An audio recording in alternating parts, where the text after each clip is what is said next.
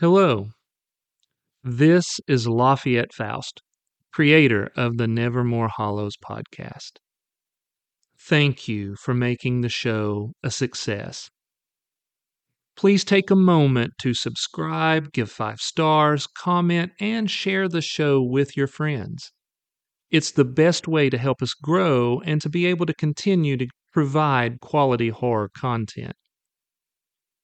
Also, please support our new art director, Chris Madman Goins at Black Sheep Studios TN on Instagram.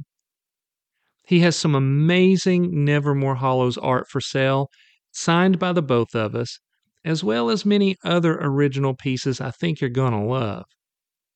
Now, for you horror hounds who like to have a good laugh, I invite you to check out my other podcast.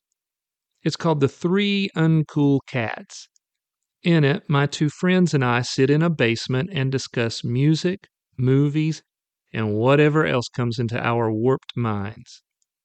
I would really appreciate it if you would give it a listen. Now, with that out of the way, I invite you to sit back, turn on a light, and prepare yourself.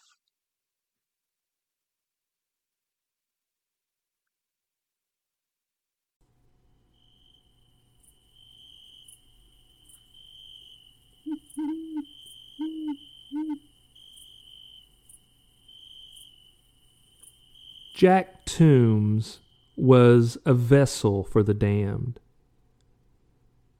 This was because of what happened to him on the night of his 13th birthday, the night his mother died. Her name had been Mary Ann, and she had looked exactly how you'd think a Mary Ann would look, with cute brown hair, innocent eyes, gleaming smile, and a sunny worldview. She had taught him that the world was created with a very precious light, and that this light was inside all living beings. Jack hated the light, and he hated his mother. And he'd watched that light fade from her eyes as he choked her to death on the night he sold his soul to the devil.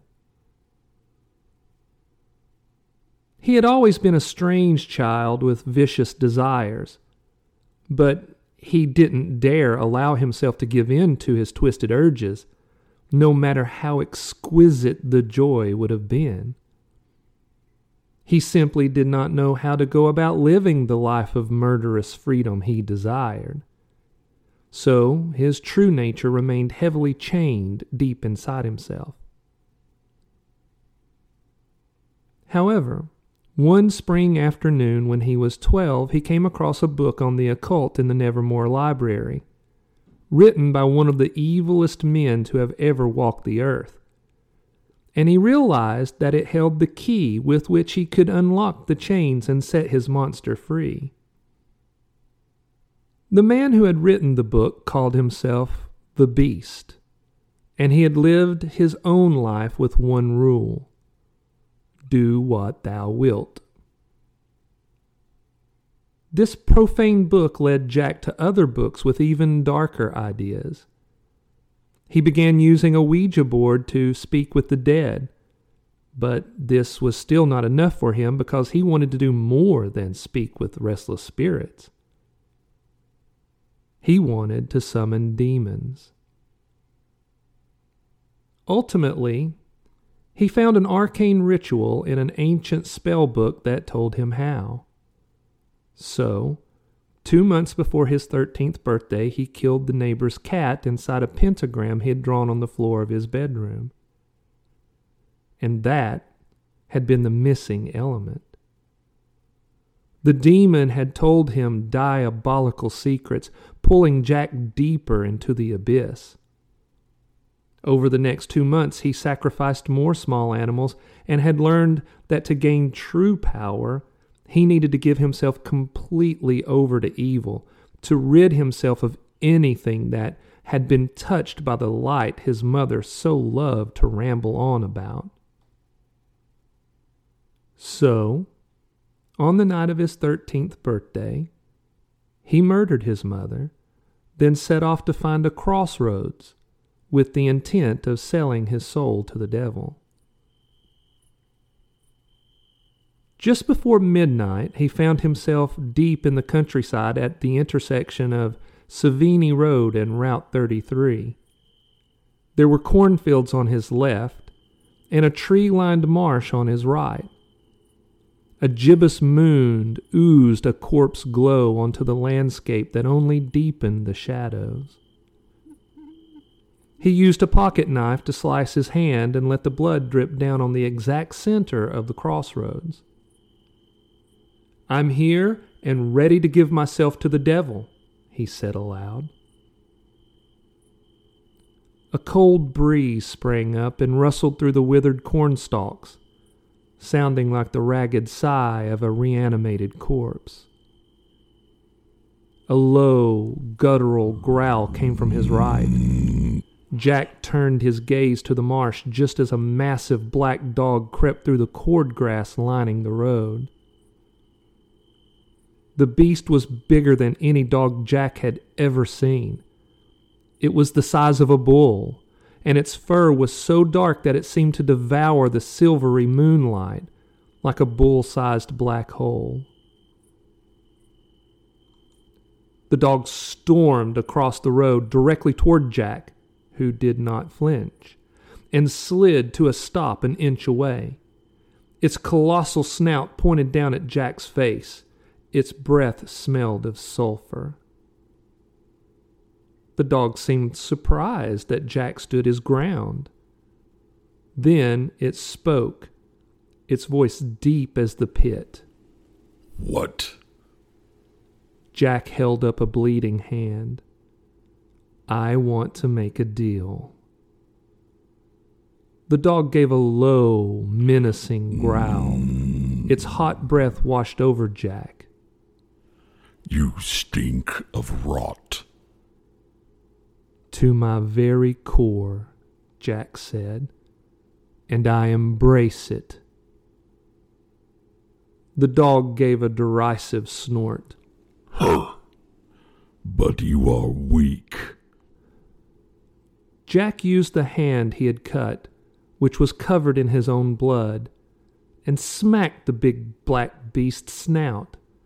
He then spat directly between its eyes.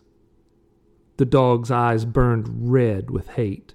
It reared its head up to the corpse moon, opened its enormous maw, and gave a deep, hellish howl that devolved into a maniacal laugh.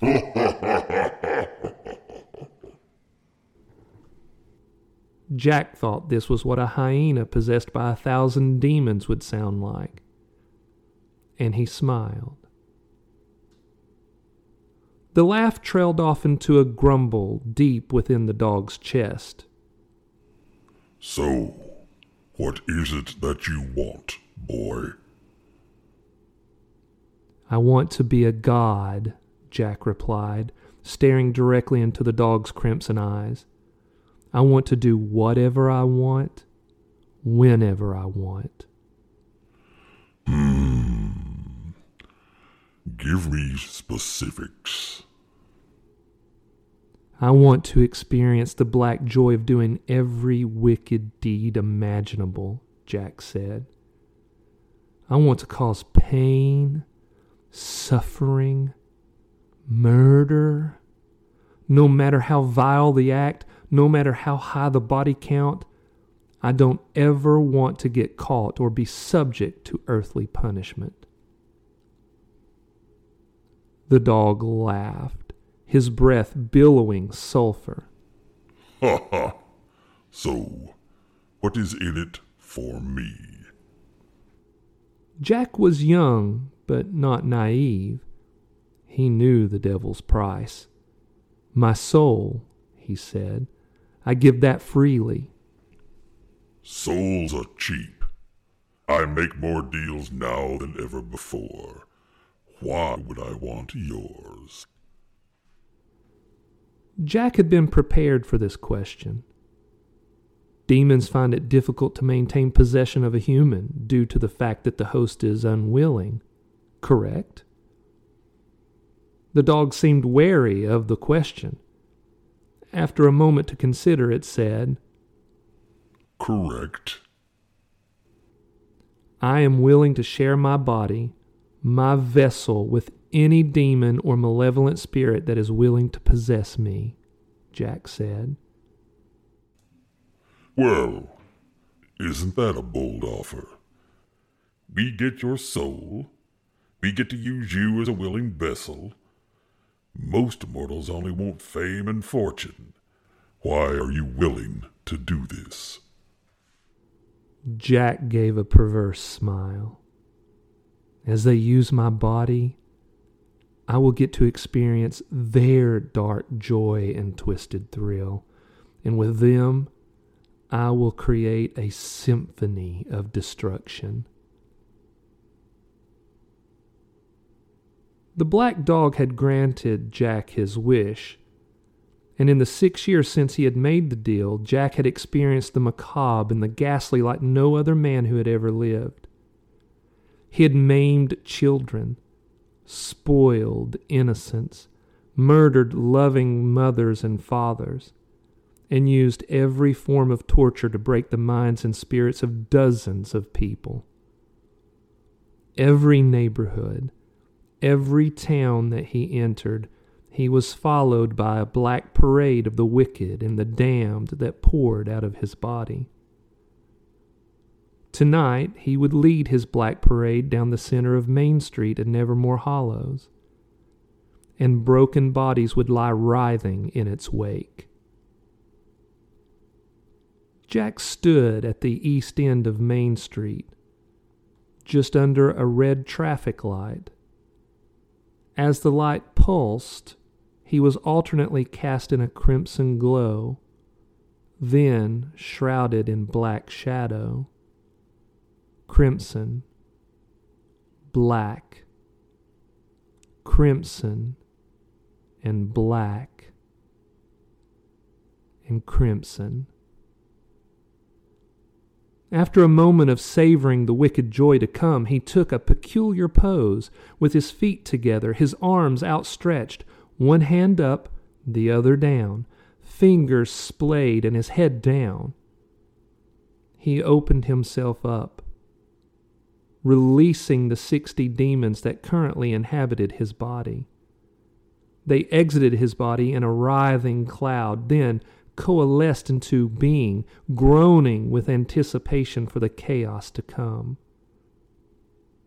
Then Jack raised his head and opened his eyes. They glowed a hellish red. Main Street was full of people. Lovers strolled hand in hand under the antique street lamps and festive lights strung across the street. Children giggled as parents window shopped. Teenagers laughed and chided each other as they made their way to their favorite hangouts.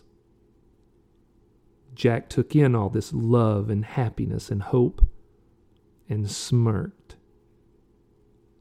Then he began to dance. It was the dance macabre, driven by demonic hate, and which caused madness for anyone unfortunate enough to bear witness. His arms jerked about his head and torso like spasming serpents. His shoulders wrenched in their sockets. His knees bent at unnatural angles, causing him to lurch and to shamble. He danced in place like this for a ghoulish moment. Then, while still in the throes of the dance macabre, he led his black parade down the middle of Main Street. The demons loped and crawled and slithered behind him, alternately lit in green or red or yellow as they passed under the festive lights. And everyone who happened to look at them was overcome with mindless hysteria. They clawed their eyes, pulled out their hair, gnawed on their tongues. Jack and his demons paraded past Pennywise ice cream parlor, and the young couple who were sitting at one of the tables on the sidewalk eating ice cream suddenly dropped their spoons and began tearing at each other's throats. Brandon Pike stepped out of Crossroads Guitar Store, carrying a bag full of strings for the Fender Telecaster he had inherited from his recently deceased grandfather. When he saw Jack writhing down the center of the street, followed by the parade of demons, he dropped his bag and fell to his knees onto the sidewalk. Foam curdled in the corners of his mouth, and he began chewing on his fingers. Others began to see their fellow townsfolk become possessed with these fits, and they ran to help, offering whatever first aid they knew how to administer. Curiously, not everyone milling around Main Street of Nevermore on this beautiful fall night saw Jack Toombs or his parade of demons as they made their way down the center of town. When later questioned by the police, they would simply say that as they were enjoying the evening, some of the townsfolk began acting as if possessed. When Jack reached the other end of Main Street, he stopped his dance. He stood, feet together, head tilted back, eyes closed, and his arms stretched out wide. He took a long, deep breath, held it, savoring the screams and moans of the afflicted and the concerned yells of those who tried to help. Then he pirouetted around to face back down the street and took in the chaos he had created. 40 people, consisting of men and women and children, were writhing on the sidewalks and in the street as if in demonic agony. Jack smiled. The demons that had marched behind him down Main Street dematerialized and coalesced into a thick, murky cloud. It writhed around him, obscuring him for a moment, then seeped into his body. Jack caught movement and glanced to his right to see two young boys who had just walked out of Romero's Comics and Games. The boys stood wide-eyed, mouths open, taking in the unnatural movements of the inflicted people and the chaos as the unafflicted tried to help. After a moment, one of the boys, a red-haired and freckled kid named Stevie Muse, noticed Jack looking at him and his friend. "Rory, look," Stevie said, tugging on his friend's shirt. Rory Boudreau was 12, the same age as Stevie, and they were as close as brothers. They had survived more than one attack from the paranormal beings that haunted Nevermore Hollows. Rory pulled his attention from the chaos in the street. Together they looked at Jack, who stood straight, shoulders arrogantly back, looking down on them as if assessing if they were worthy of his attention. Suddenly, Jack gave a low, arrogant bow, which he finished off with a flourish of a flicked wrist. He straightened and snapped his fingers and disappeared in a crimson spark that smelled of sulfur, leaving the boys to stand in wonder at what they had just witnessed. As soon as Jack disappeared, so did the supernatural afflictions of the townsfolk. They were dazed, disoriented, and were trying to understand what had happened. Some were lucky enough to have only minor scrapes and bruises, while others suffered severe, life-altering injuries. Dorothy McCann had clawed her eyes so terribly that she was now blind. Marcus Spring had bitten off his tongue, while Brandon Pike would never play his granddad's Telecaster ever again because he had chewed off his fingers. "What did we just done and see?" Rory asked in his Cajun patois. He was originally from New Orleans. He had moved to Nevermore with his mother earlier in the year after his daddy was killed by a voodoo hag who lived in a swamp.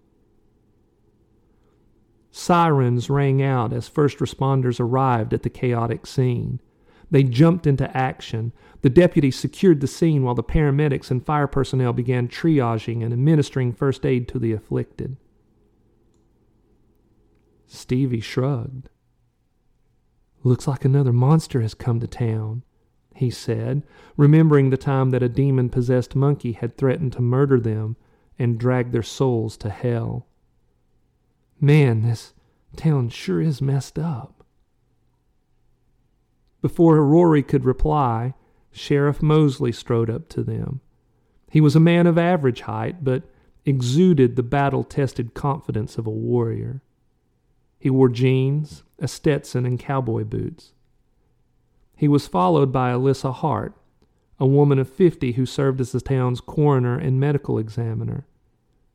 They knew the boys well and understood that though they were only 12 years old, they had often been targeted by the evil beasts that lurked beyond the shadows, likely because of their wonder and their innocence. Mosley and Alyssa knew that because of their battles with evil, they had developed an eye for detail. Alyssa set about examining them to ensure that they hadn't been hurt. Mosley placed a hand on Stevie's shoulder. "You boys okay?" "They look physically okay," Alyssa said. "How do you feel?" She asked this not because she doubted their ability to process what they'd seen.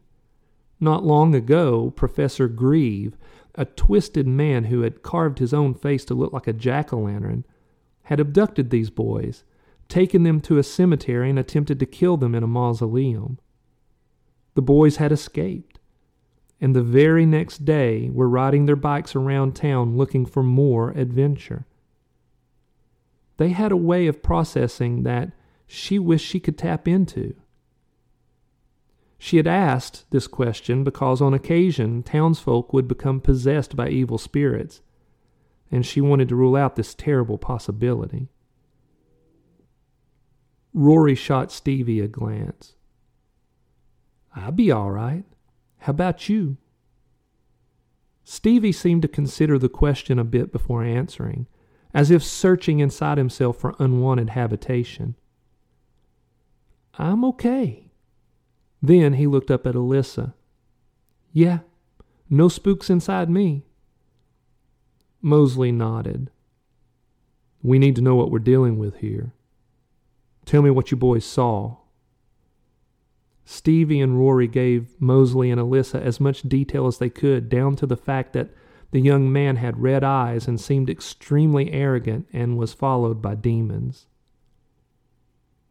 "Anything else?" Alyssa asked. She had been taking notes as the boys spoke. "Yeah," Rory said. "He done marched down the street like he was being the Grand Marshal of the Mardi Gras, and he had all them demons marching behind him.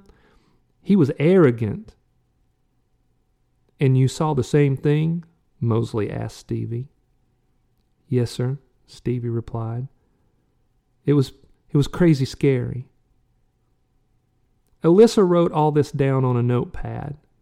She would later add these to the database she was creating on the evil things that they had countered. "This town," she said, shaking her head. "There's so much darkness. We've had serial killers, cannibal witches, demon-possessed pigs, and now this?" Mosley glanced back down the street at the chaos. It was coming under control due to the fine work of the first responders, but still, lives had been changed forever. Later, after everyone had been interviewed, it would be found that only a few saw the young man dancing down the street as if he were demented. None would recall seeing demons. Mosley and Alyssa had a suspicion that the boys could see what the others did not, because they had been blessed with a special ability to do so, though they couldn't quite explain how or why. "This is definitely new," Mosley said. "Different from what we've seen in the past, so the question is, what is it?" Alyssa shrugged. "We just don't have enough to go on at the moment, but my gut tells me we will see this guy again. What do you boys think?" Rory and Stevie looked at each other. They'd been through so much together that a quick glance conveyed as much information as a spoken idea. Stevie nodded as if in agreement. Rory turned to Alyssa and Mosley and said, "It seemed to us that it'd just be another Friday night in Nevermore Hollows." Mosley couldn't help but give an appreciative grin. While Rory didn't have the specific answer, he did get to the heart of the problem, which was that the paranormal and the bizarre were in fact the norm for this haunted little town.